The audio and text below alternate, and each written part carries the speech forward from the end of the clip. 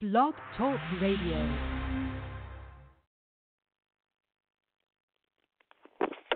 B-I-B-L-E, that's the book for me. The B-I-B-L-E, that's the book for me. B-I-B-L-E, that's the book for me. B-I-B-L-E, that's the I have a book where it teaches me everything that I know in this book. It shows me how I need to grow in my life. I read it every single day. It is the truth. It is my life and it's the way. It is how God speaks to me. B-I-B-L-E, yeah, that's the book for me. I stand alone on the word of God. B-I-B-L-E, yeah, that's the book for me. B-I-B-L-E, that's the book for me. B-I-B-L-E, that's the sometimes my friend. Well, they sing a different song and I'm not sure if they're right or if they're wrong. So I go and get this book off the shelf and learn from God, who the creator of life himself. It is his letter to me. B-I-B-L-E, yeah, that's the book for me.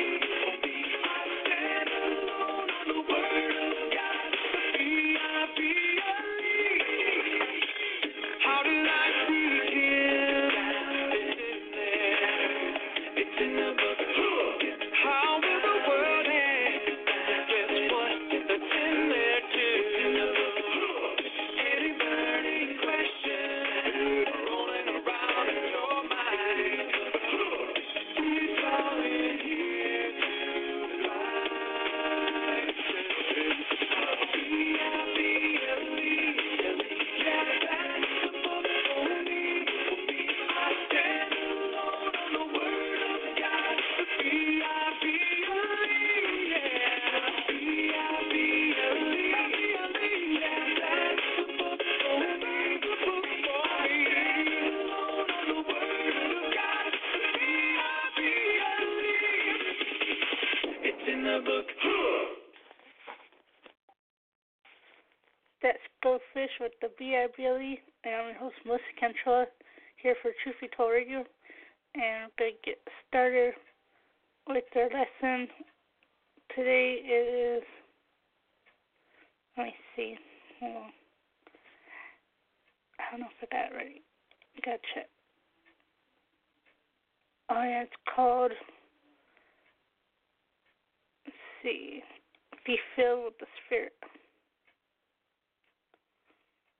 And let's see if I can find it. Sorry about that. And what I'm going to do is I'm going to play a song first and then get into the lesson.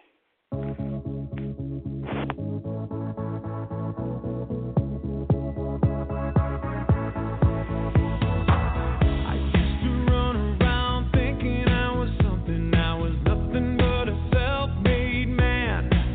Until I got down on my knees, I knew I was a sinner.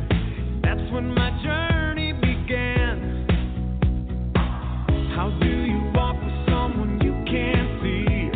And how do you know where you should go? What do you say when you don't know how to pray? These are the things I had to know. Then by God's grace, I started to see when the Spirit came and captured me. I've got a new way to walk. I'm not on my own. I'm walking with God.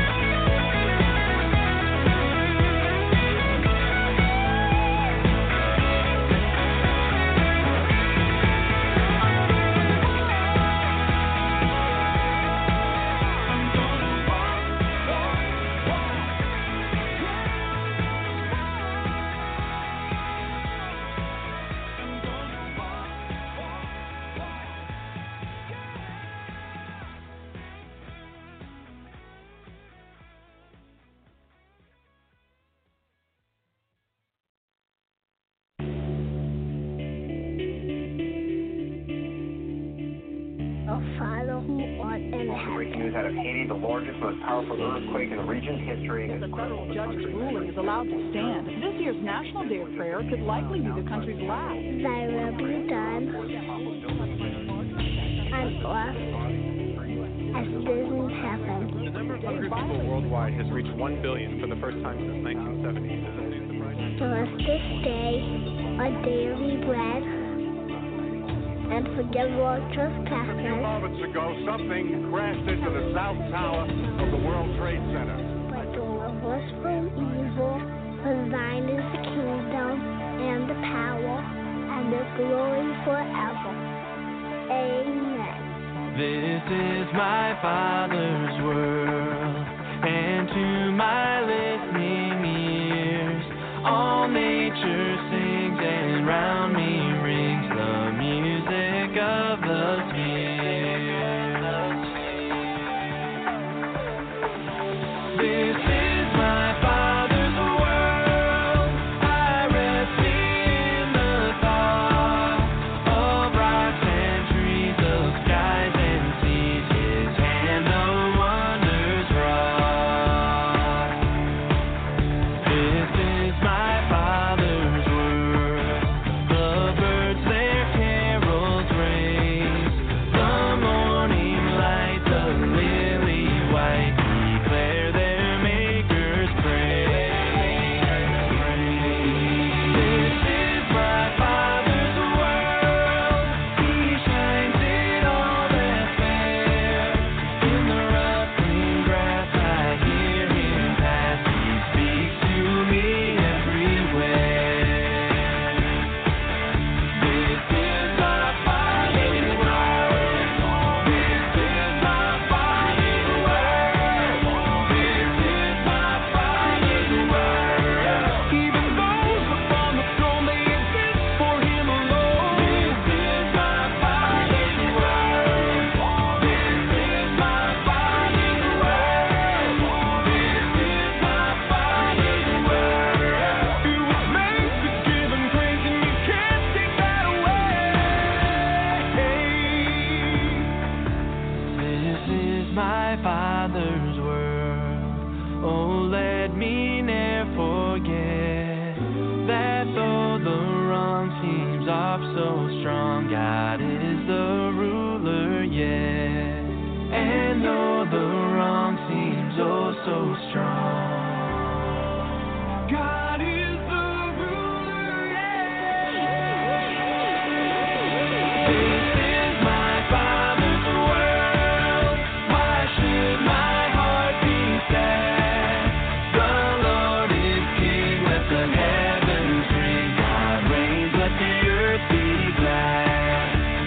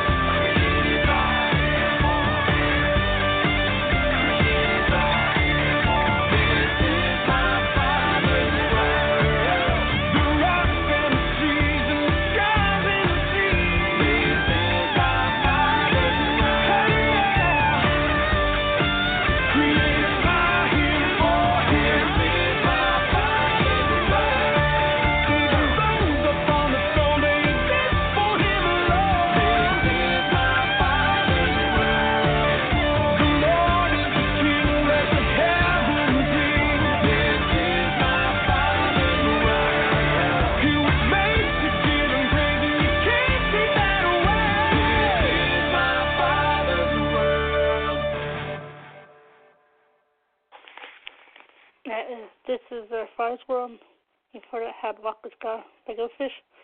And I found that I didn't upload the file for the lesson, but now it's up. And here we go. It's called Be Filled with the Spirit. You may be baptized into the body. You may be indwelt by the Spirit. You may be sealed by the Spirit into the day of redemption. But you know something? You can live your Christian life in defeat if you don't know what it is to experience moment by moment the being kept continuously filled by the Spirit of God.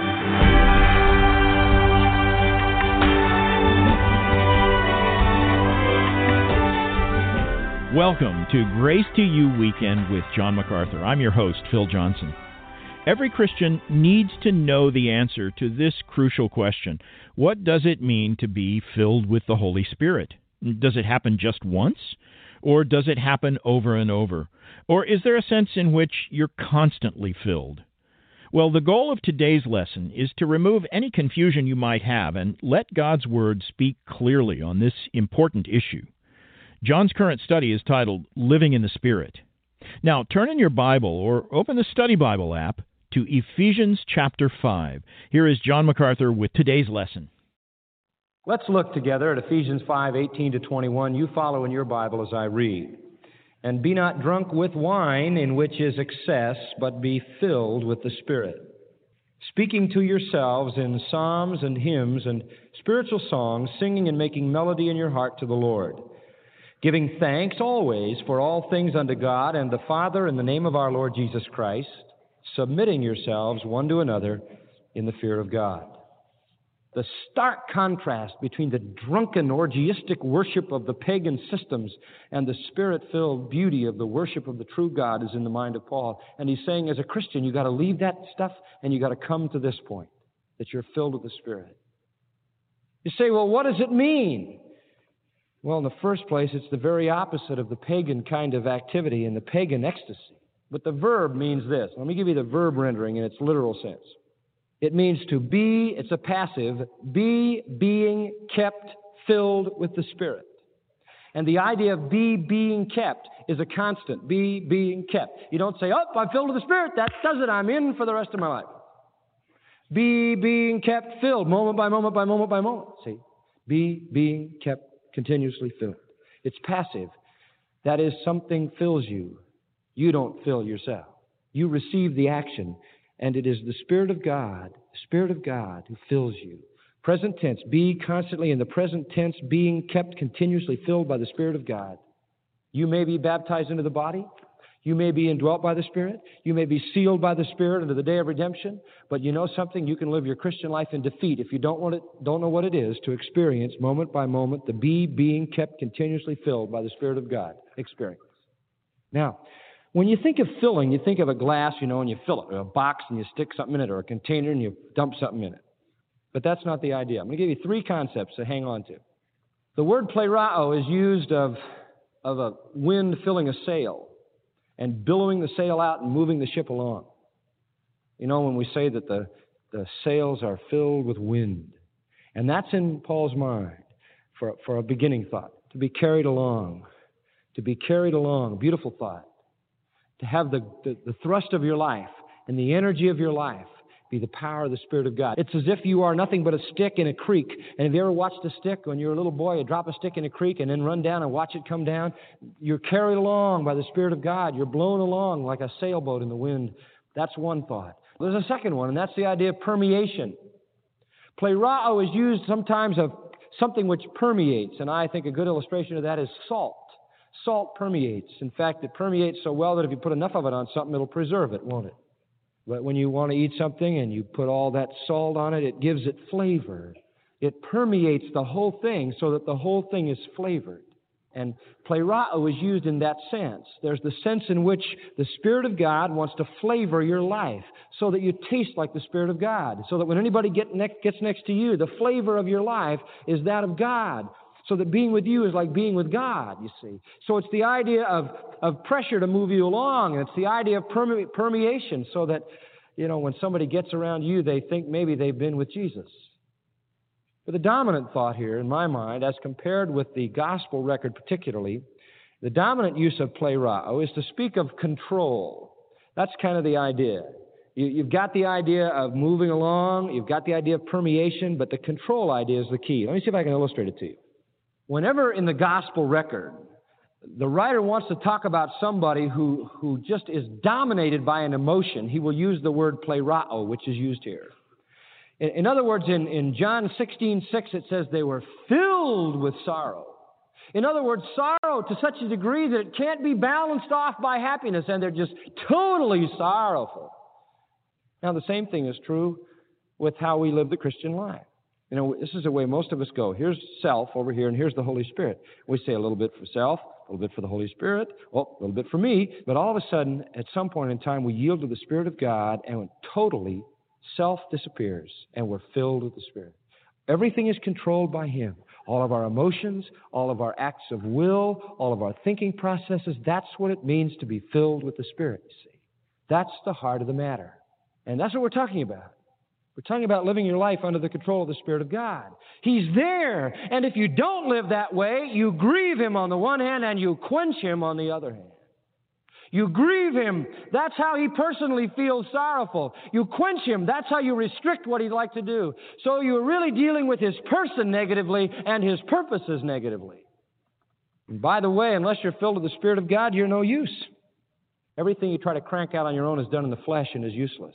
It's, at best, stubble, not gold, silver, precious stones.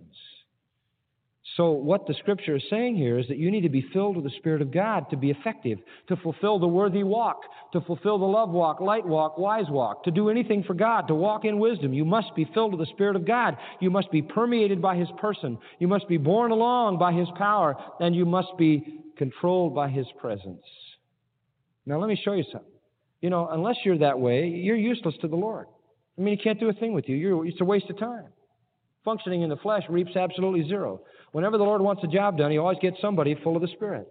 In Acts chapter 6 and verse 5, they needed some men for a special job. And so what were the qualifications? Acts 6:5. And the saying pleased the multitude, and they chose Stephen, a man full of faith and of the Holy Spirit. They chose him because he was full of faith and full of the Holy Spirit. And it says in 7:55, but he, being full of the Holy Spirit, looked up steadfastly into heaven and saw the glory of God and Jesus standing on the right hand of God. Boy, I tell you, to be filled with the Spirit just takes you right out of this world, doesn't it? To be filled with the Spirit gives you a view of God. To be filled with the Spirit detaches you from the system. To be filled with the Spirit means I could care less what happens to me as long as He is glorified. He just looked up and saw the glory of God. It's a transcending thing. It's a transcending reality. You move right out of the world, right out of your circumstances, right out of your vicissitudes, right out of your trials to see God, see. Whenever God wants a man for a job, He wants a man full of the Spirit because it may wind up the man getting stoned, and if he isn't filled with the Spirit, he'll never be able to handle that. Later on in chapter 9, he needed a man. He needed a man named Saul, who was a tough nut to crack, frankly. He was a persecutor of the church, but the Lord got a hold of him, and the Lord had one basic condition for him. In chapter 9, verse 17, Ananias went his way, entered into the house, and putting his hands on him said, Brother Saul, this is after his Damascus Road experience, even Jesus, the Lord, has appeared unto thee in the way that thou camest, and He sent me that thou mightest receive thy sight and be what? Filled with the Holy Spirit. Saul, before you begin your work, you've got to be filled with the Spirit or it'll be done in the flesh.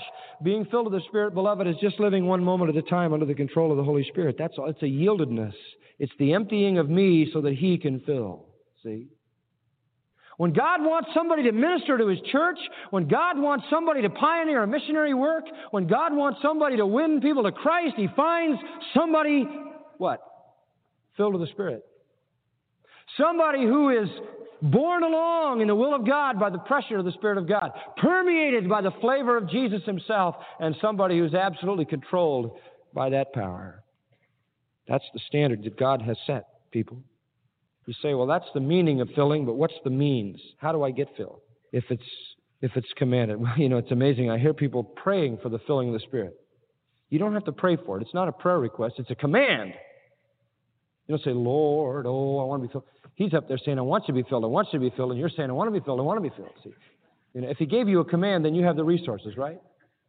And the resource is to empty yourself of yourself. It's a matter of the confession of sin. But let me give you a simple way to look at it. It involves a surrender of your will, your intellect, your body, your time, your talent, your treasure, everything to His control. It's the death of self. It's the slaying of your own self-will. It's the mortification of the members of your body. It's the death of you. When you die, He fills. When you empty yourself of yourself, He'll fill it up. He'll fill it up. Let me give you an illustration of it. Now look at Ephesians chapter 5 very quickly. You have in Ephesians chapter 5, verse 18, this statement, be not drunk with wine in which is excess, but be filled with the Spirit. Now what happens when you're filled with the Spirit? Here's what happens. You'll speak to yourselves in psalms, hymns, and spiritual songs. Verse 19. Verse 20, you'll be thankful. You'll give thanks always for all things. Verse 21, you will submit yourselves to each other. Verse 22, Spirit-filled wives will submit to their husbands. Verse 25, Spirit-filled husbands will love their wives. Chapter 6, verse 1, Spirit-filled children will obey their parents. Chapter 6, verse 4, Spirit-filled fathers will not provoke their children to wrath.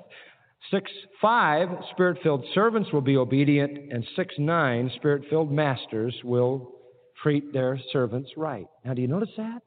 Isn't it amazing? All this filling of the Spirit never produces anything ecstatic at all. It produces singing, saying thanks, submitting, and a whole lot of right human relationships. Nobody gets into some kind of ecstatic experience. What happens? Simple. All relationships become right. Your relationship with God is right because you sing and say thanks. Your relationship to other people is right because you submit, whether it's in a marriage or a family or an employment situation. It's all very practical. It's all very clear. The filling of the Spirit affects all these relationships to God, to our families, to others. Now, let me show you something. Look at Colossians chapter 3. This is a parallel. Colossians 3, verse 16. Teaching and admonishing one another. Here we go again, just exactly like Ephesians 5. Psalms, hymns, spiritual songs. All right, verse 17, whatever you do in word or deed, do all in the name of the Lord Jesus, give thanks. Now we go through the same routine again. So it's condensed, but it's all here. Wives, submit to your husbands. Husbands, love your wives. Children, obey your parents. Fathers, provoke not your children. Servants, obey your masters. And then in chapter 4, verse 1, masters, give your servants what is just and equal. Now, do you see that? The same sequence. You've got it all right there. You've got the singing, the saying thanks, the submissiveness, the wives, the husband, the children, the father, the servant, the master. Identical. Now, well, we know what produces this in Ephesians 5, the filling of the Spirit. What produces it here? Oh, it's different here. Look at verse 16. Let the word of Christ dwell in you, what? Richly in all wisdom. Now, hang on to your seat, folks. Let me tell you something. Being filled with the Spirit is the same thing as letting what? The Word of Christ dwell in you richly. Do you see? It's got to be the same because it produces the same results. People say, oh, the filling of the Spirit is mystical. No. The filling of the Spirit is taking the Word that Christ has given us and letting it dwell where? In your heart. You want to be Spirit-filled, don't go sit in a corner somewhere and plead God. If you want to be Spirit-filled, feed yourself the Word of Christ. And as you're fed and filled with the Word, and as it results in dwelling in you, pluseos, abundantly, richly, in fullness, you'll find yourself coming under its control. Closing illustration. Peter wanted to be where Jesus was. I tell this story in my little book on God's will. He wanted to be where Jesus was, always. I mean, I'm sure Jesus walked down the road and stopped, and Peter ran into the back of him. Peter trailed him everywhere. The Lord went up on a mountain, Peter went up on a mountain. The Lord said, will you go a ways? He says, where am I going to go? Peter was always around. And so, I know why he was around. Because when he was near Jesus, three things stand out in the Bible. He did the miraculous, said the miraculous, and had miraculous courage. The first time you see Peter, he's in a boat in the sea, and boy, it's nervous time, right? The storm, and they're all alone, and they're shaky, and they're out in the middle of the sea in the Galilee. All of a sudden, they look off in the distance, and here comes Jesus walking on the water. And then Peter thinks to himself, I'm here, he's there. That's no good. I got to close the gap. See? And he's going to go be with Jesus. Now, he's been a fisherman all his life, lived on the shore of the Sea of Galilee, never walked on it yet. Every time he ever stepped into it, he went right to the bottom. He knows that. It's never been any different. And yet he jumps out of the boat and takes off across the water, gets out a little ways and says,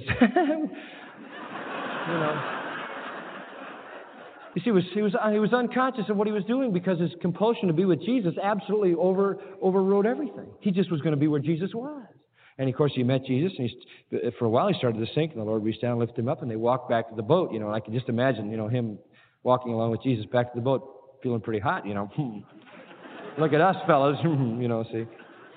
So anyway, Peter and Jesus are walking to the boat, and you know what? You have to admit that when Peter was near Jesus, he could do the miraculous. I mean, he couldn't walk on water, but he could when he was near Jesus. Next time we see him in our little analogy, he's gathered with the disciples, and Jesus says, "Who do men say that I am?" Matthew 16. And they said, "Oh, some say you're Elijah or Jeremiah or one of the prophets." And he says, "Well, who do you say that I am?" And Peter goes, "Thou art the Christ, the Son of the living God." And I'm sure he thought, so where did that come from? You see, Peter's mouth was available. A little while later in that chapter, Satan used it, remember? And Jesus had to say, "Get thee behind me, Satan." His mouth was available. And then God used it, "Thou art the Christ, the Son of the living God." What a shock. And Jesus looked at him and said, "Flesh and blood didn't reveal that to you, Peter. My Father in heaven did." Well, no wonder he wanted to be where Jesus was. He could do the miraculous and say the miraculous. The third thing, he could have miraculous courage. In the garden, all the soldiers came in to catch Jesus, and Jesus said, "Whom seek ye?" And the whole Roman army fell over. Fell over like dominoes, flat on the ground.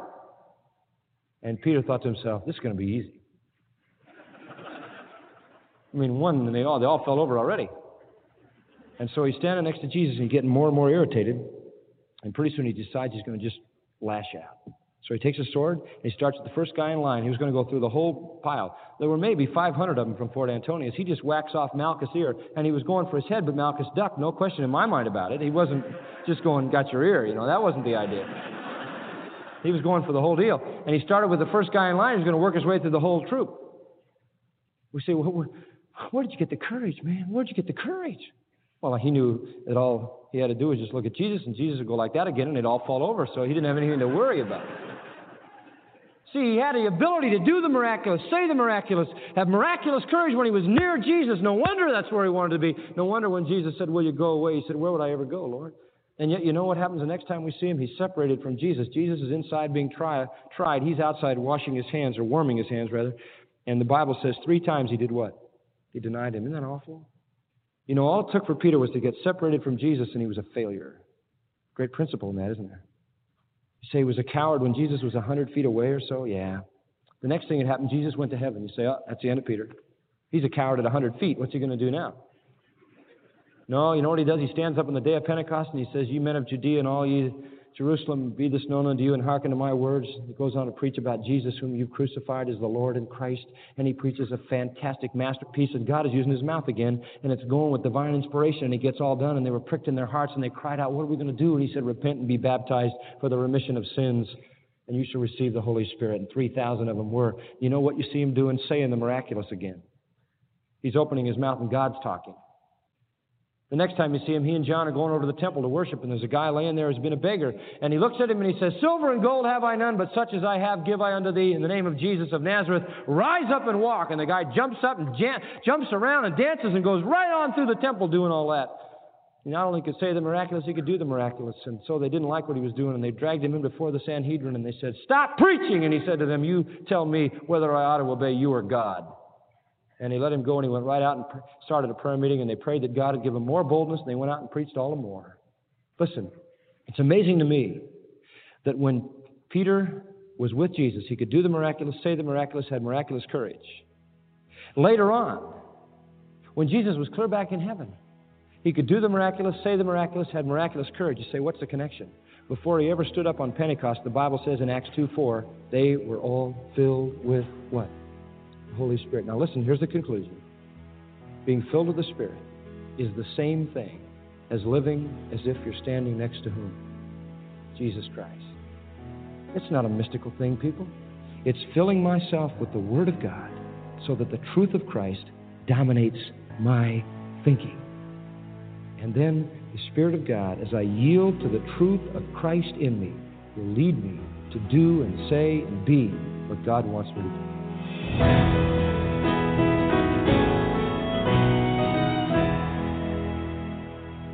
You've been listening to John MacArthur here on Grace to You Weekend. His current study is called Living in the Spirit.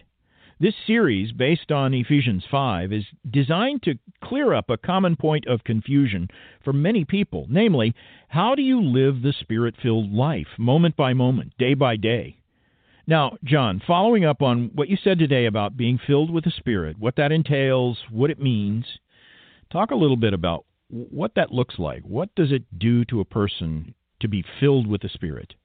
Well, I just think you look like a Christian. To be filled with the Spirit doesn't mean you're flopping on the ground. It doesn't mean somebody knocked you over. It doesn't mean you're babbling gibberish. If you're filled with the Spirit, you're literally being borne along by the Spirit. You're being moved in your daily life and experience by the will and truth that the Spirit has revealed in Scripture. So I think you look like a Christian. You love, you're humble, you're thankful, you're grateful. To live a Spirit-filled life is to just show all the fruit of the Spirit: love, joy, peace, gentleness, goodness, faith, meekness, self-control. Again, I've talked about this a lot, but if you're a real Christian, you ought to look like one. And when you're filled with the Spirit, you do. Because you're now, to borrow Paul's language from Galatians, you're walking in the Spirit. So the virtues that the Spirit of God deposits in us are made manifest. That's integrity. Paul puts it this way in Ephesians: walk worthy of your calling. So if you're walking in the Spirit, your life is matching up with your confession. You say you're a Christian, you say Jesus changed your life, you say old things have passed away, all things are new. Show me your life. Show me your life. And if you're walking in the Spirit, your life is going to be a testimony to the reality of what the Lord has done on the inside. So again, I think it's important to say in this world where there's so much confusion about what it means to be Spirit-filled, as if it's some ecstatic experience or some almost out-of-body experience or some inexplicable, mysterious experience. It isn't that. To be filled with the Spirit means you behave in a way consistent with the will and revelation of the Spirit in Scripture. You live out your Christian testimony. Now, we have a booklet that answers this question. Yes, and I want to just remind our listeners to get a copy of it. Here's the good news. The title of the booklet, What Does It Mean to Be Filled with the Spirit? And it's free of charge. Call, write, send an email, ask for the free booklet, What Does It Mean to Be Filled with the Spirit? Yes, if you want to know what the Spirit-filled life looks like and how you can experience it, just contact us and request this free booklet, What Does It Mean to Be Filled with the Spirit? It's a quick read, but it's very helpful. Get in touch today. You can request this booklet online at our website, gty.org, or call us toll-free, 800-55-GRACE. Again, just go to our website, gty.org, or call toll-free 800-55-GRACE. John's booklet, What Does It Mean to Be Filled with the Spirit?, shows you how the Holy Spirit works in your life and how you can know if you're filled with the Spirit. It's also a great booklet to give to a discouraged believer, someone who's struggling to grow spiritually. Again, we'll send John's booklet, What Does It Mean to Be Filled with the Spirit?, to anyone who wants a copy. All you have to do is go to our website, gty.org, or call our toll-free number, 800-55-GRACE. The website, one more time, gty.org. Now for John MacArthur and the entire Grace to You staff, I'm Phil Johnson. Thanks for making this broadcast part of your day. Make sure you're here at the same time next week. John's going to show you how to focus on what's truly important for spiritual growth. He's starting a study titled Reaching for the Prize. It's another 30 minutes of unleashing God's truth, one verse at a time, on Grace to You Weekend.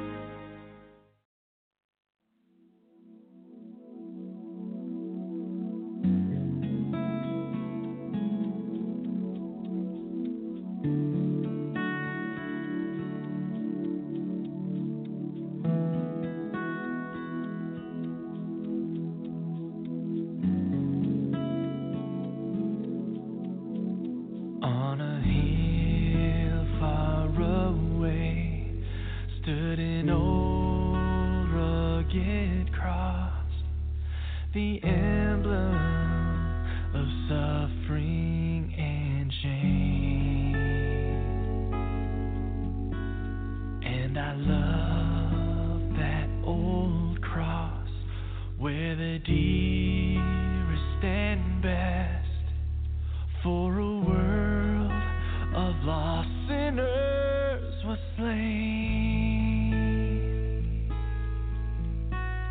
So I'll cherish the old rugged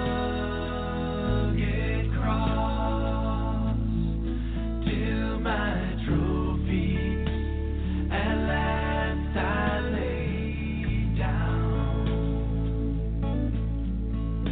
I will cling to the old rugged cross and exchange it someday for a crown. To the old rugged cross I will ever be true. Its shame and reproach gladly bear, and then he'll call me someday to my home far away, where his glory forever I'll share. So I'll cherish the old rugged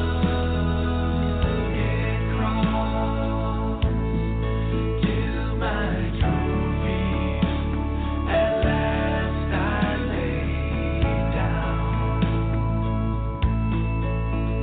I will cling to the old rugged cross and exchange it someday for a crown.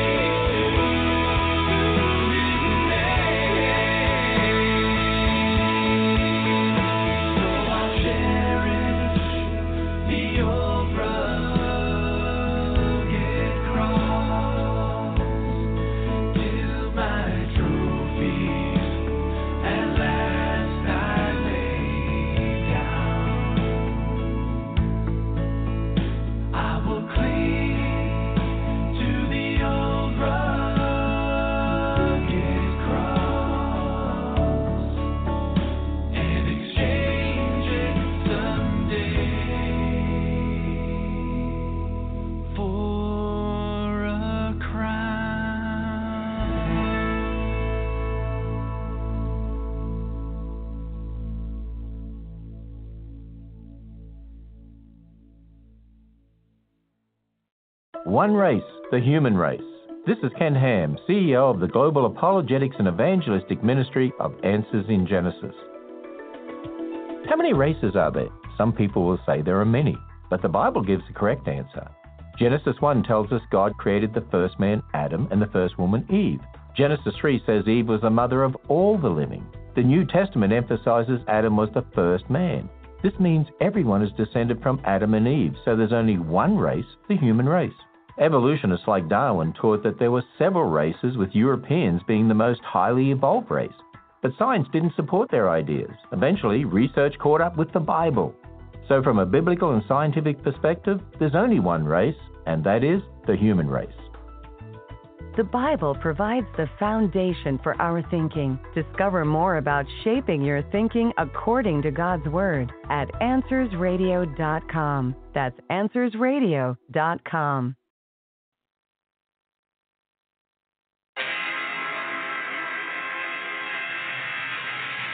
Let me start this off with a hallelujah to Jesus, the sovereign ruler. This is not a rumor, got the truth, so we about to school you. Check out a style maneuver, shout it to you like the loudest Rufus Christ brought us up from out the sewer. We don't have to doubt the future, crafting our verses as we bask in his worship. You asking the purpose, partly to snatch cats from the furnace. Through Jesus' extravagant service, immaculate purchase, he was smashing the serpent, and we only scratching the surface. He's the seed that was conceived in the womb of a virgin. The sun emerges in the manger while the angels serenade him. It's the birth of the Savior, the great I am. Came a man, came as a lamb and would be executed to execute the plan to substitute the stand. In the place of the wicked on the cross he was lifted, but we considered him stricken and afflicted, just like the prophets predicted. He came at the proper moment to stop his opponent and lay down his life to offer atonement. He's the most magnificent, the total antithesis of insufficient, the blessed, the glorious, splendid, transcendent, difficult to comprehend, independent of space and time, but presently present, suspending the heavens with speech. From coast to coast, he speaks peace to wind and seas, got heavenly hosts easily posted on bended knees, controls the cosmos with the most authority, so we boast in the most exalted King Christ supreme. He's the sovereign thriller, the awesome healer, the law fulfiller, the solemn killer, the fraud revealer, no God is realer, yeah. When you're taking your time in the scripture, what you get is a prominent picture. See his light shining bright in the night, and it's bright in the might and the diamond mixture. See his name at all the renown, though. When he came for the lost that he found low, he was tamed, didn't floss all around, but remained for the manger, the cross to the crown. Yo, Satan had a chokehold on him, fight for the rope but doping in. R to the I to the S to the E to the N, that's what we hoping in. Risen on his spell check, the risen king can rinse clean the most rebellious. I was hellbound, now I'm spellbound, word is born. I'm a born servant to the word of life. Call me a sellout, I was bought with a price. We got a hope that won't fail us when we return to the dust.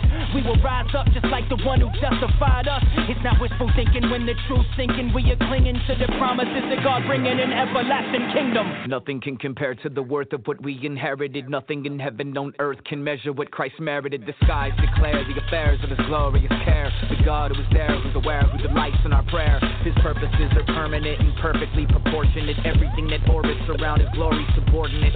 He is the most excellent one, intrinsic, infinite son, preeminent, the name par excellence, prenom phenomenon. He's beyond phenomenon, you see, the father of cosmology, the Abba of astronomy. He's potter, we are pottery. It's shocking Jesus died for me. The father, he adopted me and constantly provides for me. Whether or not I got degrees, you gotta see his odyssey. From sovereignty and lottery to poverty and robbery to resurrected bodily apocalyptic prophecy. He's stopping all the mockery and scholarly snobbery that don't acknowledge him properly. You ought to be on bended knee before the preeminent. It's awfully arrogant to reject him to your detriment. Study the development from Old to New Testament. You'll find a theme that's prevalent from age to age. It's relevant. Christ is on his center stage. Forget religious sentiments that center on man, but something less is what you're settling. He is the most excellent, exercising benevolence and blessing a remnant with the benefits of his inheritance. Yeah, the sin of sinners that separated and segregated, that severed the relations between man and his maker, and placed Christ on his costly cross and compensated his life, death, and resurrection, emancipated and gave us freedom from it all, freedom from the effects of the fall, freedom from Adam and Eve in the Garden of Eden and from the law. So the saints stand and applaud his grace and glorious cause with hands raised, praising his name, singing glory to God. Christ is supreme. Christ is supreme.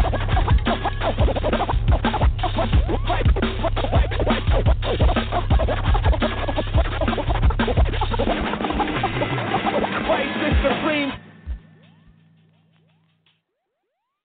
Where did Cain get his wife? This is Ken Ham, author of the book on millions of years and church compromise in 6 days. Yesterday we learned everyone is descended from Adam and Eve, so we're all one race. But this raises a question. Where did Cain get his wife? Only 3 of Adam and Eve's sons are named in Scripture, Cain, Abel and Seth. But Genesis mentions Cain had a wife. Now where'd she come from? Well, Genesis also tells us Adam and Eve had other sons and daughters. Since there was no one else for him to marry, Cain had to have married his sister. But isn't this incest? Well, the laws forbidding close intermarriage weren't handed down from God until much later at the time of Moses. Before that, it was common for close relatives to marry. After all, in the beginning, there wasn't anyone else around. Find answers to common questions about the Bible, like Cain's wife, when you visit our website at AnswersRadio.com. Be equipped and encouraged with truth at AnswersRadio.com.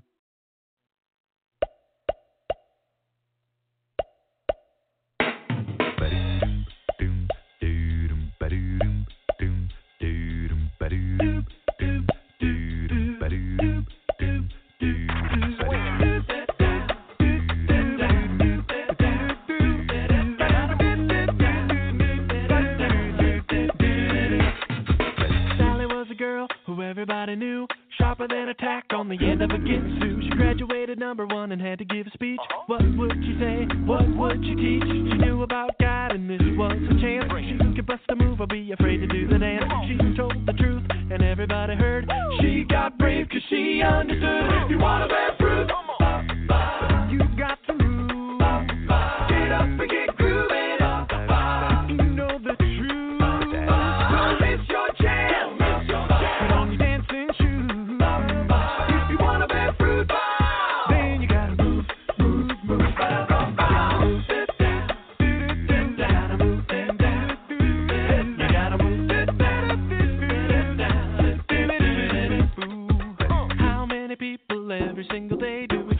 Talking to them when we walk away. What will they think? Will they make fun? Where will they go when their time on earth is done? We gotta be the salt, we gotta be the light. We gotta get left or we gotta get it right. Trying to be sensitive has got us in a mess. Put on your armor and take one in the chest. If you wanna bear fruit, then we gotta move. Everybody get up and get grooving. Get up if you know the truth. Don't miss your chance. Don't miss your chance. Swing it. Get on your dance.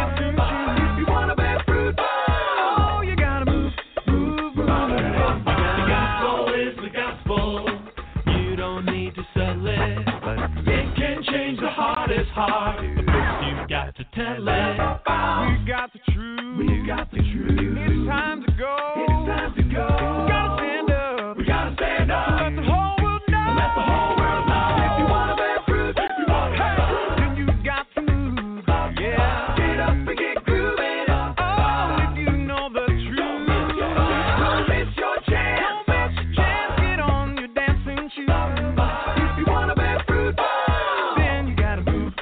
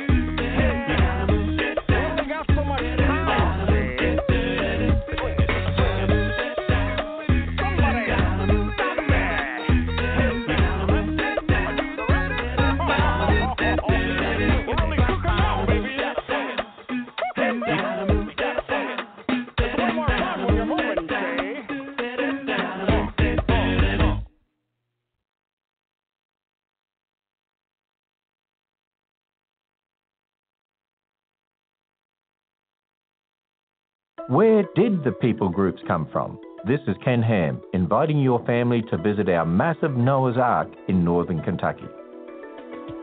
This week we've learned we're all one race, descended from Adam and Eve.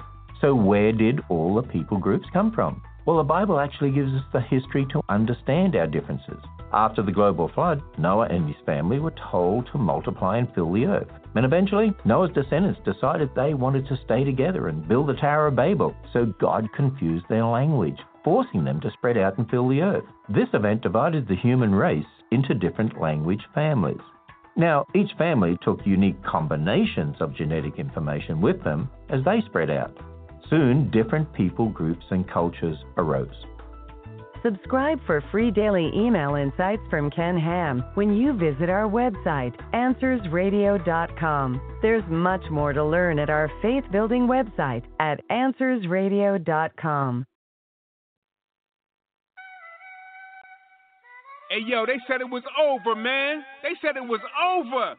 But it ain't over. We just getting started. Yo, 7,000, we all at. Let's go. Stand up, hands up. If you truly love the Son of Man, trust Jesus is alive and his people he'll revive and his fame is going to spread across the land. What's up? Stand up, hands up. Does anybody love the Son of Man? Trust Jesus is the King, so his people we will sing and forever say, worthy is the Lamb. What's up? Surprise, no surprise, I'm back in your section with Jesus, his death, burial, and resurrection. More power than gravity, his knowledge and strategies confound the academy. Bow to his majesty, he paid sin salary, took up blame on Calvary. Those who love his name spread his fame is the policy. All eyes on the matchless price of his sacrifice. Let's prize our master Christ and rise in the afterlife. What, did we forget about the holiness of God or something? Did we forget that God owes us a ride or something? See the snake bruise when Christ came to save dudes who hate truth. The gospel is not fake news. Our debt is sin, the gospel sweeter than it's ever been. Ain't nothing changed, let us in, we got the medicine. It's still human emergency, the serpent attack. You think Jesus can't save? That's alternative facts. Stand up, hands up. If you truly love the Son of Man, trust Jesus is alive and his people he'll revive and his fame is going to spread across the land. What's up? Stand up, hands up. Does anybody love the Son of Man? Trust Jesus is the King, so his people we will sing and forever say, worthy is the Lamb. What's up? Stop and listen to my composition. Lots of rhythm, but not traditional, kinda different. But God's consistent, no contradiction, my proposition. Through crucifixion, he mocked and crippled his opposition. It's not some fiction, I'm spitting, the Son of God is risen. And my incentive for godly living is I'm forgiven. Jesus came to unlock the prison. And through the Spirit, he brings a new birth like an obstetrician. At times I listen, a lot of Christian hip-hop is missing. The proper vision is my suspicion, we dropped the mission. Not to this, but the word of God, is it not sufficient? The doctrine is that the gospel fixes our shot condition. God the Spirit supplies conviction through proper diction. Against the backdrop of our perdition, the gospel glistens. A squad of Christians go out and witness that's God's commission. Cause Jesus Christ got the top position, no competition. Stand up, hands up. If you truly love the Son of Man, trust Jesus is alive and his people he'll revive and his fame is going to spread across the land. What's up? Stand up, hands up. Does anybody love the Son of Man? Trust Jesus is the King, so his people we will sing and forever say, worthy is the Lamb. What's up? They want Jesus in the background like elevator music, but we gon' celebrate him, relegate him, we refuse it. They hate Christian hip-hop, I peep myself. They say we too redundant, well let me repeat myself. What I gotta say almost feels too real estate.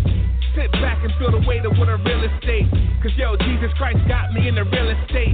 I'm purchased property, I feel like I'm real estate. If the Father wasn't gracious, no synonym. Again, he came straight blameless, no synonym. Again, nothing's been the same since, no synonym. Again, fakers lack his fragrance, no synonym. This is not the picture in a frame to still Jesus. Nah, we serve the rock, the harder than still Jesus. So how we gonna be silent, let the world still Jesus? When the world and its trends pass away, it's still Jesus. Stand up, hands up. If you truly love the Son of Man, trust Jesus is alive and his people he'll revive and his fame is going to spread across the land. What's up? Stand up, hands up. Does anybody love the Son of Man? Trust Jesus is the King, so his people we will sing and forever say, worthy is the Lamb. What's up? Worthy is the Lamb. What's up? Worthy is the Lamb. What's up?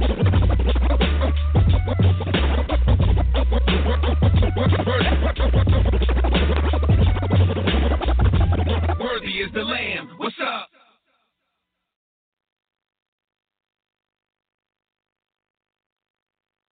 Is it really skin color? This is Ken Ham, author, speaker, and blogger on science and the Bible's reliability.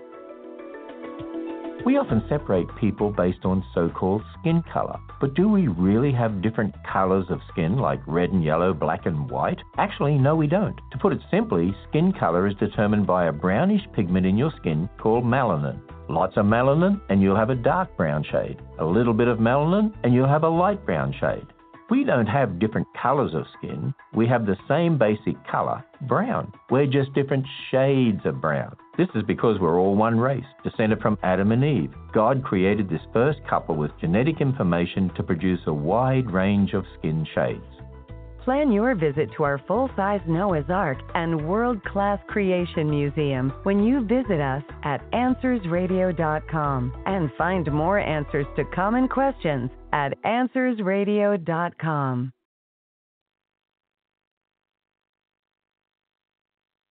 Bop, bop, bop, bop, Bible book.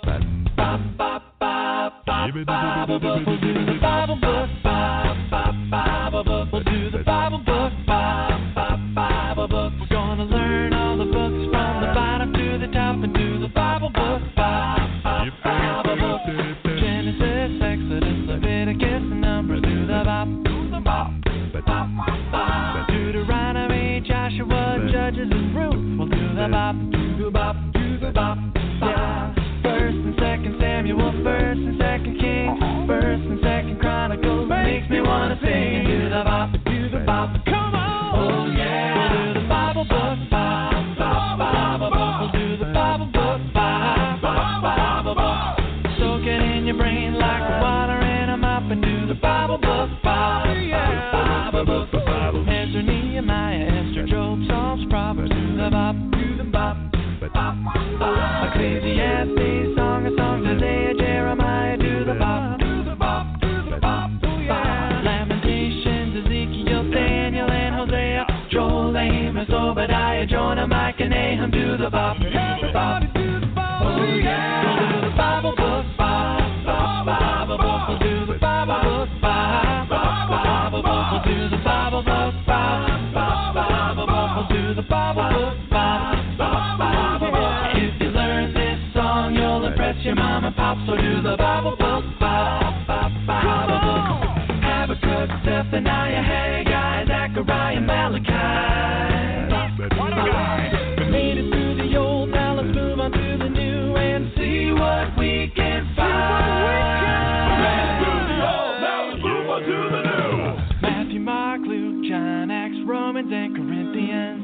1 and 2. Galatians, Ephesians, Philippians, Colossians, and Thessalonians. 1 and 2. First and Second Timothy, Titus, and Philemon. Hebrew, James, First and Second Peter, and John. 1, 2, 3, and don't forget to do the Bible book, Bible book. We'll do the Bible book, Bible book. We'll do the Bible book, Bible book. We'll do the Bible book, Bible book. We had a lot of fun. I wish we didn't have to stop. Do the Bible book, oh yeah. We'll do the Bible book, Bible book. We'll do the Bible book, Bible book. Do the Bible book, Bible book. We'll do the Bible book, Bible book. Gonna learn all the books from the bottom to the top. Soak it in your brain like the water in a mop. If you learn this song, you'll impress your mom and pop. We had a lot of fun. I wish we didn't have to stop. Oh no. We'll do the Bible book,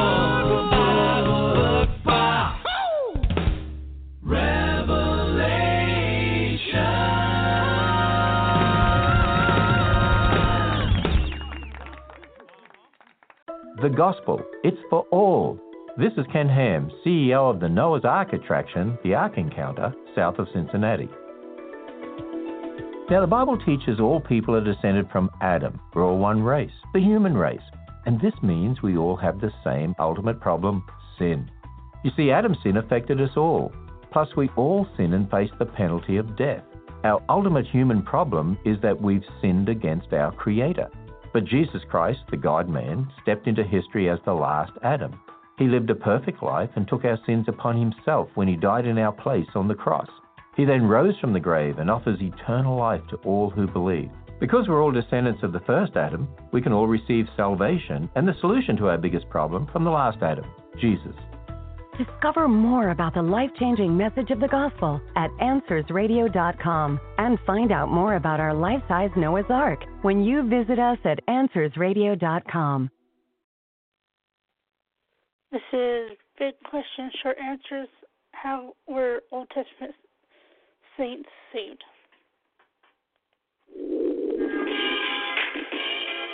Big question, how were Old Testament believers saved? Before we see what the Bible says, let me ask you, how are New Testament believers saved? By faith alone. And if the Bible is consistent, which it is, that should tell us Old Testament believers were also saved by faith alone. What do you know? That's exactly what the Bible says. Genesis 15, then Abraham believed in the Lord, and God reckoned to him, credited to him as righteous. How was Abraham saved? Not through circumcision. Circumcision happened after he was saved and credited as righteous. It wasn't through works. It wasn't through a sacrificial system. It was through faith alone. Now, that's what Habakkuk teaches. Chapter 2 and verse 4, behold, as for the proud one, his soul is not right within him, but the righteous will live by his faith. So now the question is, faith in what? Again, in whom does the New Testament believer place his trust? In the Jesus who came. The Old Testament believer simply put his faith into the Jesus to come. That's how they were saved, the same way we are saved. Here's a quote from a dead guy.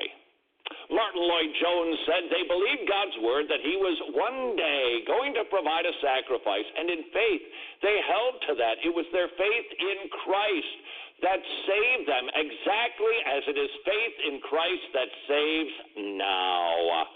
Couldn't be more clear. Old Testament saints, New Testament saints, saved the same way. Jesus. The implications, pretty big. Number one, God is unchanging. Therefore, his requirements for salvation are unchanging. Number two, Old Testament believers heard the gospel in fuzzy pictures. We have the crystal clear reality. And finally, number three, the Old Testament saints were saved by faith alone, but did not share the same benefits that we get. We get the Holy Spirit and a cleansed conscience. In other words, if you will, you and I are on the better side of the cross. Big question. How were Old Testament saints saved? Short answer, Old Testament saints were saved the same way we are, by faith alone. Oh, imagine my surprise that you're still here. Hey, if you'd like more Wretched, because apparently you've got enough free time, would you like this video? Subscribe to this channel, and we will give you Wretched till it's coming out of your nose. That's from Wretched's YouTube page, and that's WRETCHED, and you'll find their website is wretched.org, WRETCHED.org. Wretched.org, they have TV show, which is where that clip gets taken from, and they have a radio show or podcast, also known. And so check those out. And what I'm going to do for you next is going to play a song.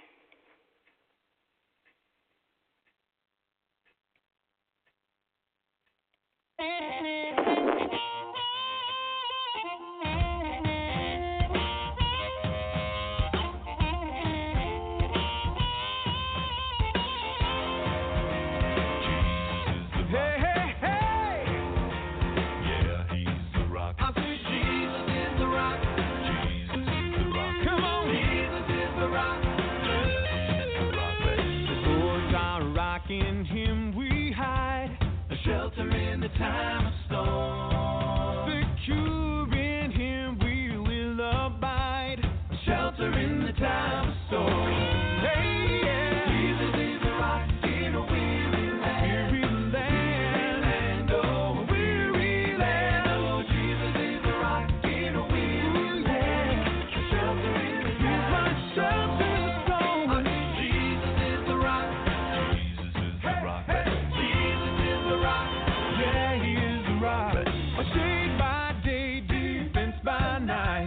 a shelter in the time of storm. No fears of alarm, no foes of fright, shelter in the time of storm. There's nothing to fear.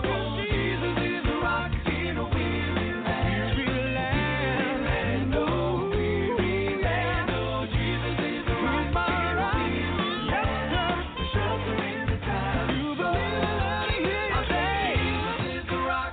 Jesus is the rock. He's my rock. Jesus is the rock. I say, Jesus is the rock. Jesus is the rock. Come on. Jesus is the rock.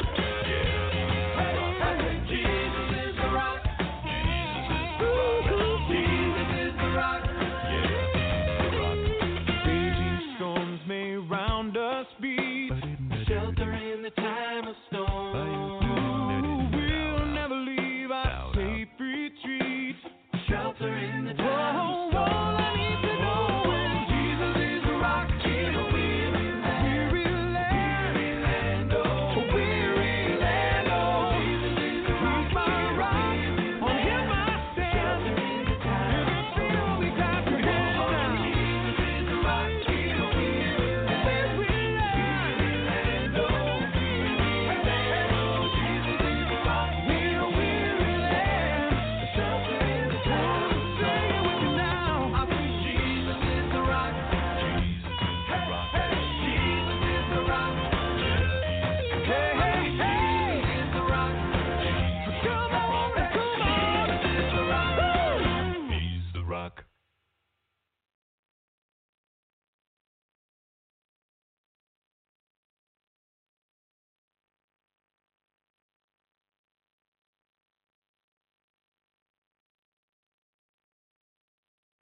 This little light, gonna let it shine, gonna let it shine. This little light of mine, I'm gonna let it shine. This little light of mine, I'm gonna let it shine. This little light of mine, I'm gonna let it shine. Let it shine, let it shine, let it shine. High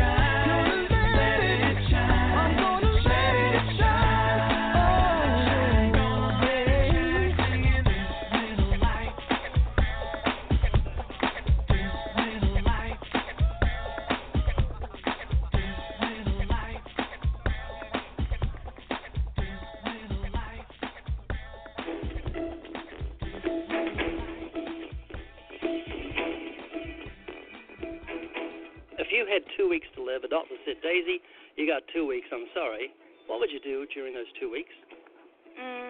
Live life to the fullest. How would you do that? Well, spend money, travel, do what's on my bucket list, so skydive, zip line. I would probably go skydiving, but I would probably go buy something materialistic that I've been waiting to buy. But if I knew I only had 2 weeks, I would just speed up that process. And what about you? I would probably travel somewhere. So a lot of people die skydiving. The parachute gets twisted and they hit the ground at 120 miles an hour. You don't want to speed up the 2 weeks. You're afraid of death? No. You ever think about your own death? Yes. Aren't you afraid of death? I mean, it's unknown. But the time will come when it's right, wouldn't it? Most people, if death comes to them, they say, I don't want to die because they've got a will to live. Something in them says, oh, I don't want to die. They'll do anything. I remember an atheist, didn't believe in God's existence, didn't care about dying, but when he got cancer, he let them cut away half his jaw to try and save his life. Because you'll do anything to hold on to that precious life. It's more precious than your eyes, your hearing. It's your life itself. Do you believe in God's existence? Yes. Do you think there's a heaven and a hell? Yes. Who goes to heaven and who goes to hell? Good people go to heaven, bad people go to hell. So where are you going? Hopefully heaven. Are you afraid of dying? No. Do you think about it much? No. And what about you?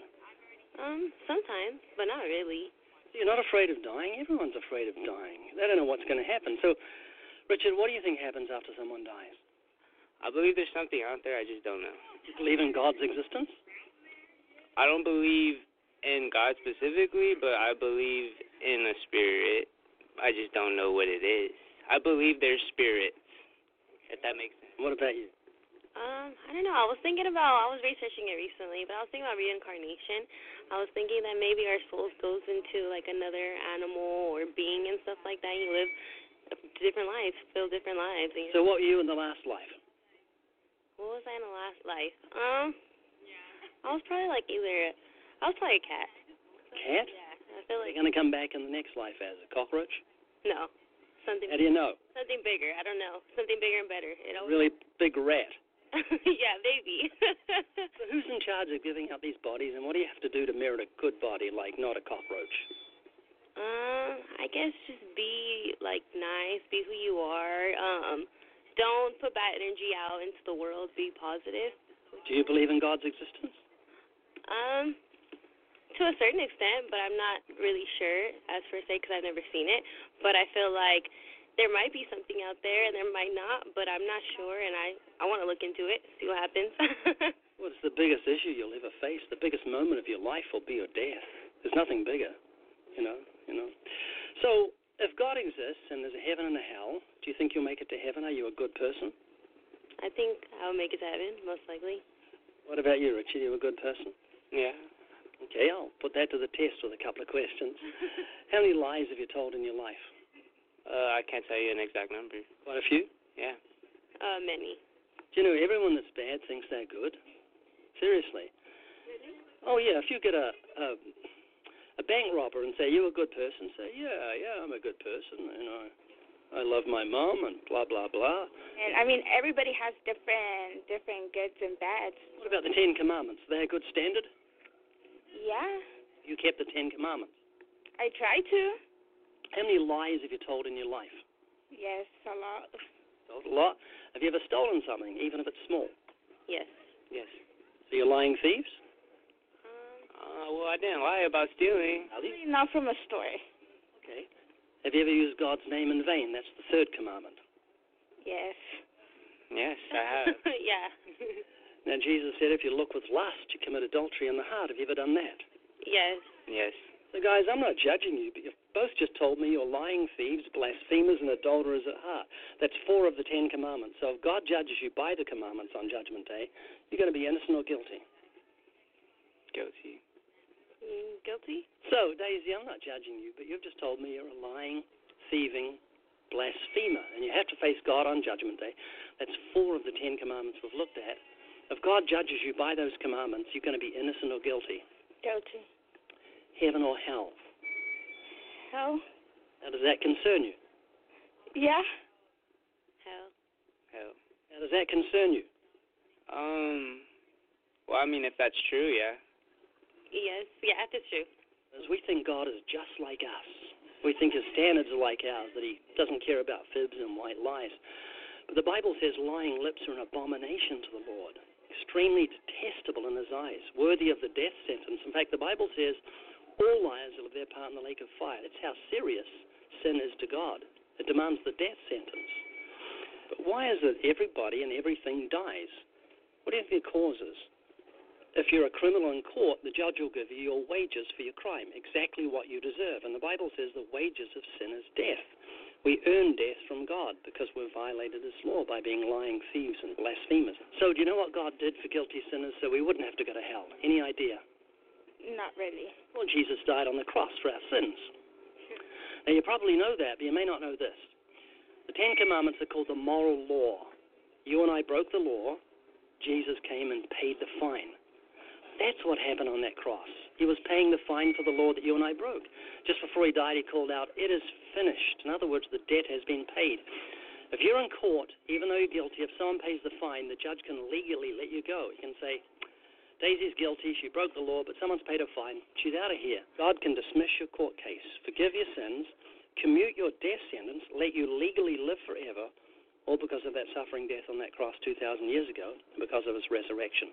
What you have to do in response is repent of your sins and trust in Jesus. If you're on a plane and you didn't know what was going to happen to you if you jumped 10,000 feet, I'd say, look, you've got to face gravity and the consequences of violating it, and you're going to squish all over the ground. You're going to hit at 120 miles an hour. That's what happens to skydivers when their parachute gets twisted. And that's what would make you put on a parachute. You say, man, that's scary. I have to jump 10,000 feet. And when you pass through death, you have to face that moral law. And we've violated it, and that's why we need to put on Christ. That's why we need to trust in the Savior. Is this making sense to you? Yes. Because this is the most important thing you'll ever hear. You see, the biggest day of your life will be your death. There's nothing like it. It's the huge day. And so you want to know where you're going. Will you think about this? Yes. Does that make sense? Yes. Mm-hmm. So the minute you do that, God will give you everlasting life. You have a promise from the God who cannot lie because he's without sin. Guys, you going to think about what we've talked about today? Yeah, I'll think about it. Think seriously about it? Yes.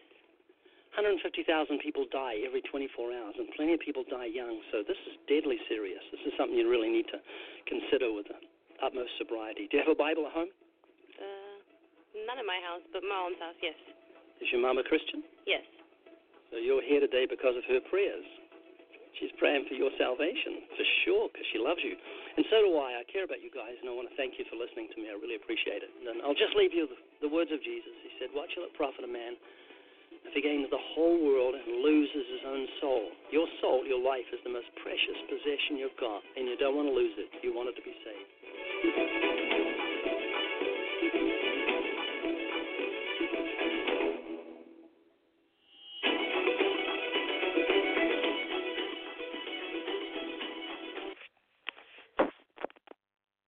That is Christian Challenges Secular College Students.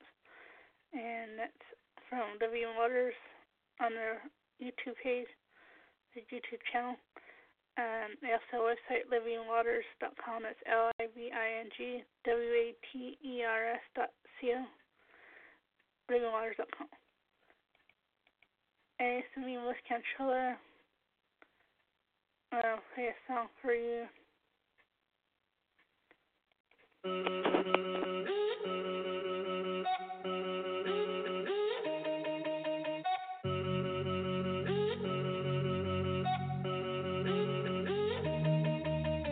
Lord, I'm writing this to you. I really hope you hear my heart. When thinking about describing you, I really don't know where to start. Can't start at the beginning, cause you are before the beginning, way before the beginning. And this fallen world's distorted opinions. It was just the Holy Trinity, ruling from infinity. Glory blazed tremendously, loving one another endlessly. Billions of years ago, outside of what we know as time. Nobody else was there to know, but Lord, here's the thing that blows my mind.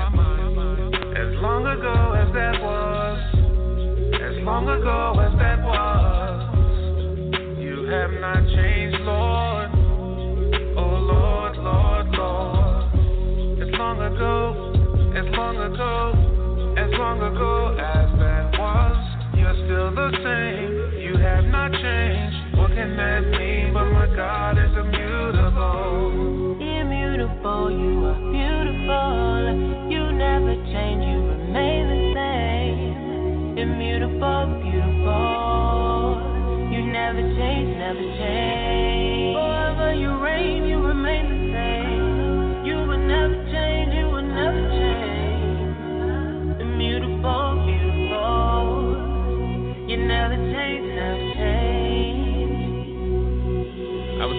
this the other day, how you reign supreme by far. Not just because of what you do, but simply because of who you are. There's none like you in existence. You are God and you need no assistance. Even though we show you resistance, you sent Jesus to close the distance that existed between God and man, according to your sovereign plan. We changed many times in one lifespan. I've changed even since this song began. Lord, I'm so glad that you're not like us. All that you do will certainly last. You are the rock that we can trust. Shows us back in eternity past. As long ago as that was, as long ago as that was, you have not changed, Lord. Oh Lord, Lord, Lord. As long ago, as long ago, as long ago as that was, you're still the same. You have not changed. What can that mean? But my God is immutable. Immutable, you are beautiful. You never change, you remain the same. Immutable, beautiful. You never change, never change. Forever you reign, you remain the same. You will never change, you will never change. Immutable, beautiful. You never change, never change. When I think about my ups and downs, all of my inconsistencies, all of my idiosyncrasies, still you pursue relentlessly. At times I wonder how this can be. Surely it's because of the cross, where Jesus paid the full penalty and bore the burden of sin's great cost. I'm saved by grace through faith in God. I look to Christ and I trust He died. So even though I'm being sanctified, I can't be any more justified. His work is finished, that cannot change. And with this knowledge I am free. Forever this grace it will remain, because of what happened on Calvary. As long ago as that was, as long ago as that was, you have not changed, Lord. Oh Lord, Lord, Lord.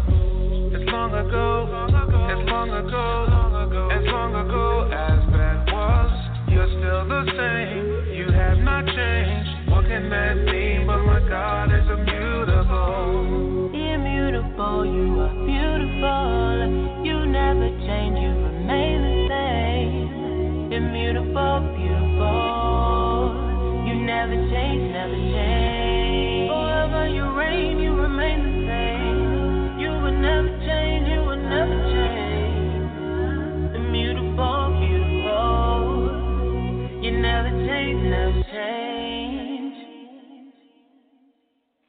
That's Shylin with Immutable, and that is featuring Monel. And you can find out more about Shylin at lampmode.com, lampmode.co. Lampmode.com. It's his record label, so check him out there. It's Shylin, so SHAI and then LINNE. And what I'm going to do next for you is, this is from Wretched on YouTube, and it says, evil actually proves God exists. This is Wretched Radio with Todd Friel. Got something that might help you out when you were evangelizing and you hear the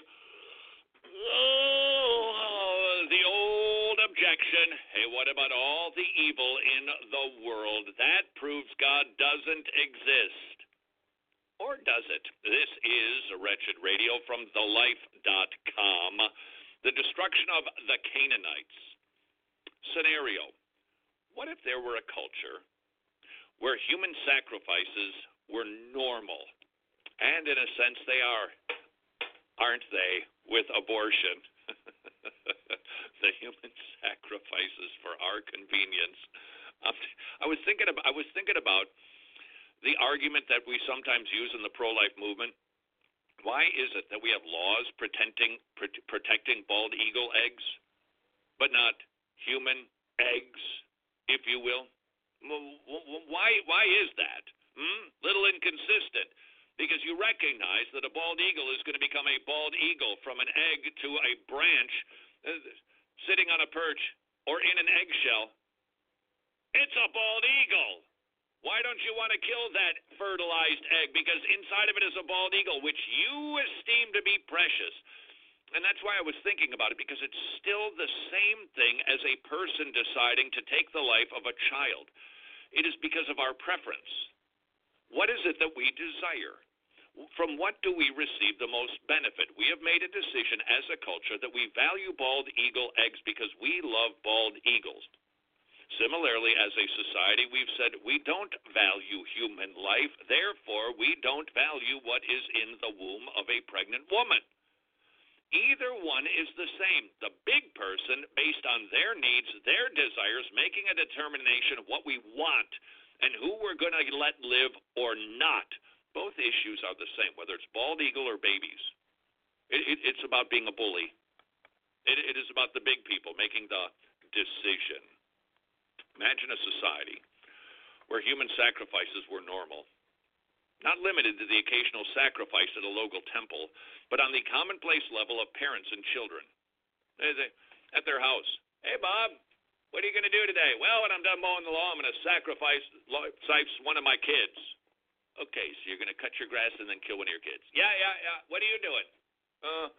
I'm going to watch a game and then sacrifice one of my children. Busy weekend. That's what we're talking about here. And what if the same society had abandoned all sexual restraint? We're getting there. Practicing sex between parents and children.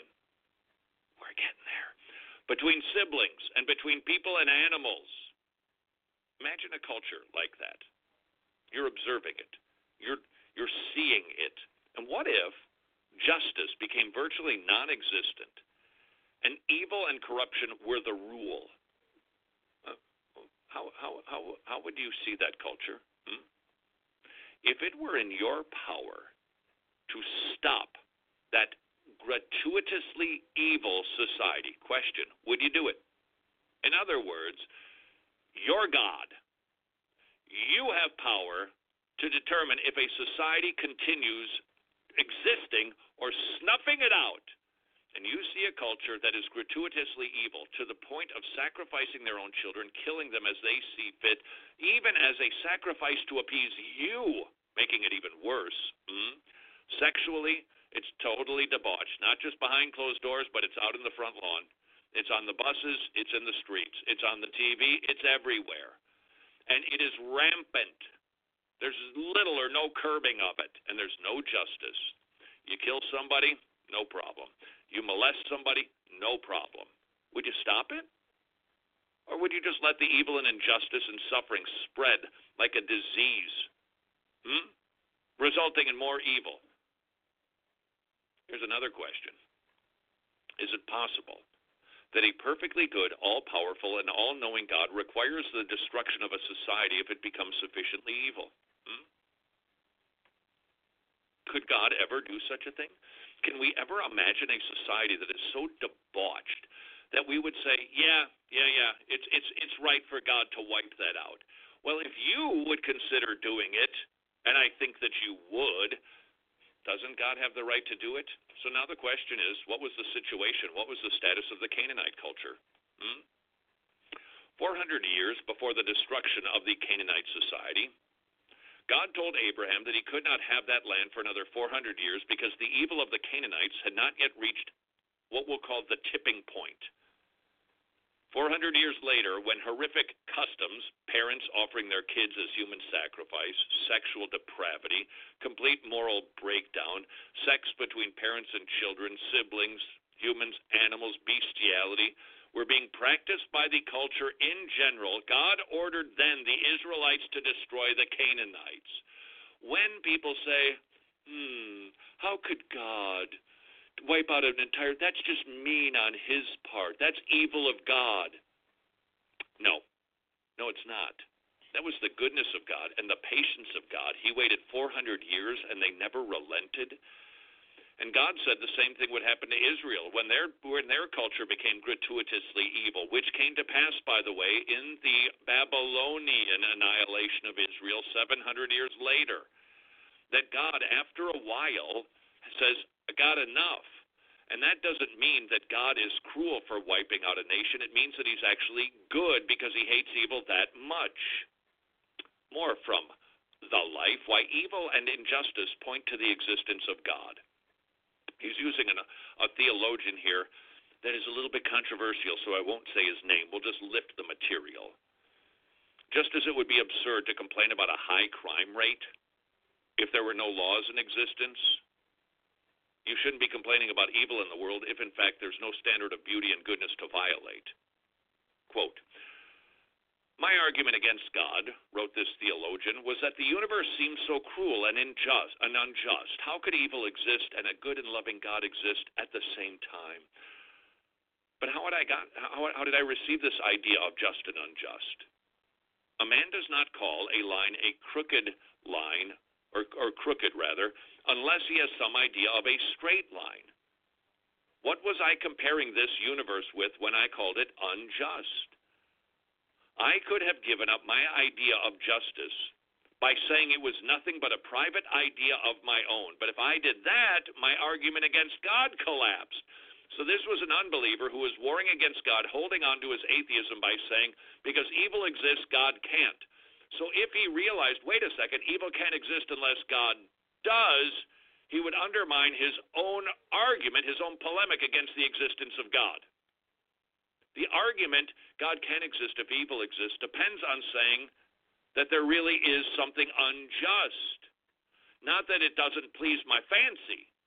Thus, in the very act of trying to prove that God did not exist, I found I was forced to assume that one part of reality, my idea of justice, was full of sense.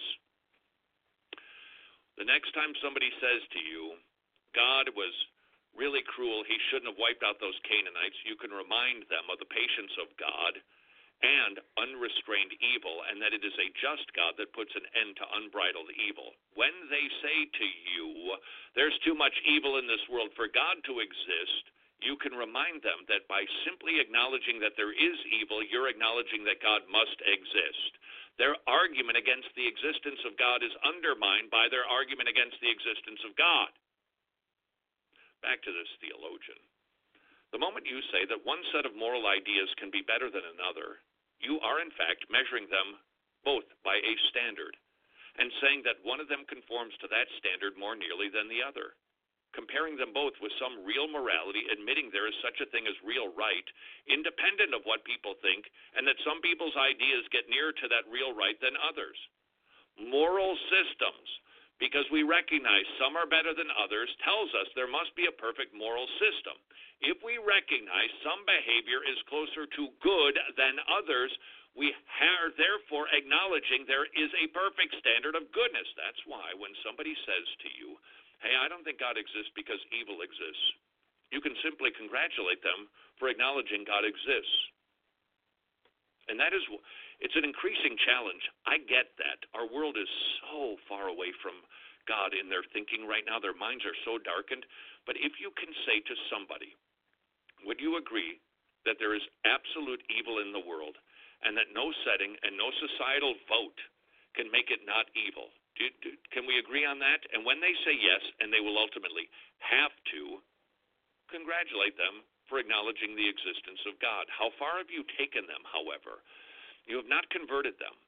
You have simply demonstrated that there is some sort of theistic system by using the transcendental argument for the existence of God. If there is morality, there is a moral lawgiver.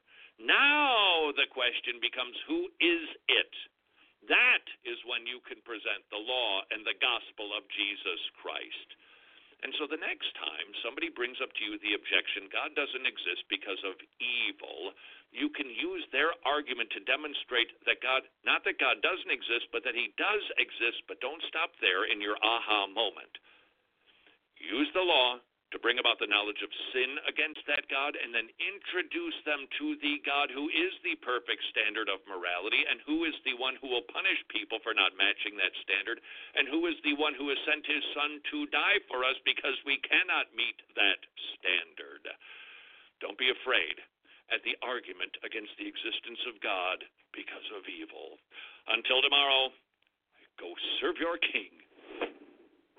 Behold a world without wretches.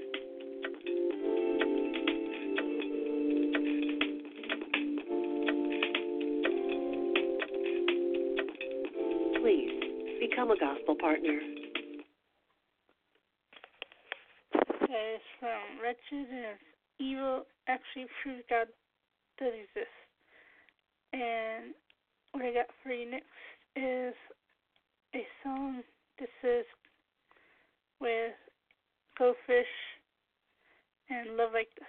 Love like this. Love like this. Love like this. Love like this. Love like this. A king would trade his finest crown for a love like this. And warriors have laid their weapons down for a love like this. Hearts would break 1,000 times for a love like this. And arms will wait 1,000 nights for a love like this. Love may come and love may go, but here inside your arms I know that only you will ever show me love like this. You and I have finally found love like this. A place to lay our burdens down in love like this. Hearts can speak without a sound in love like this. What makes the world keep turning around is love like this.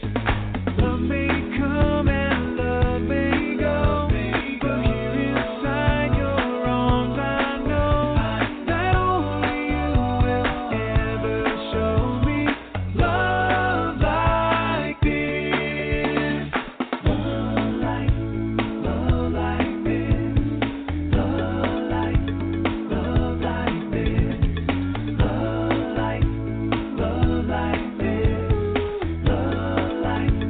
Love like this. The moon has never shone before on a love like this.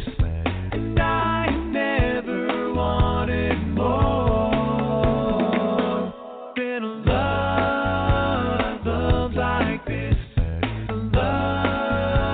love like this. Come on. Love like this. Love like this. Love like this. Love like this. Yeah. Love like this. Like this. Hey, yeah. Love like this. Love like, ooh, yeah, yeah. Love like this.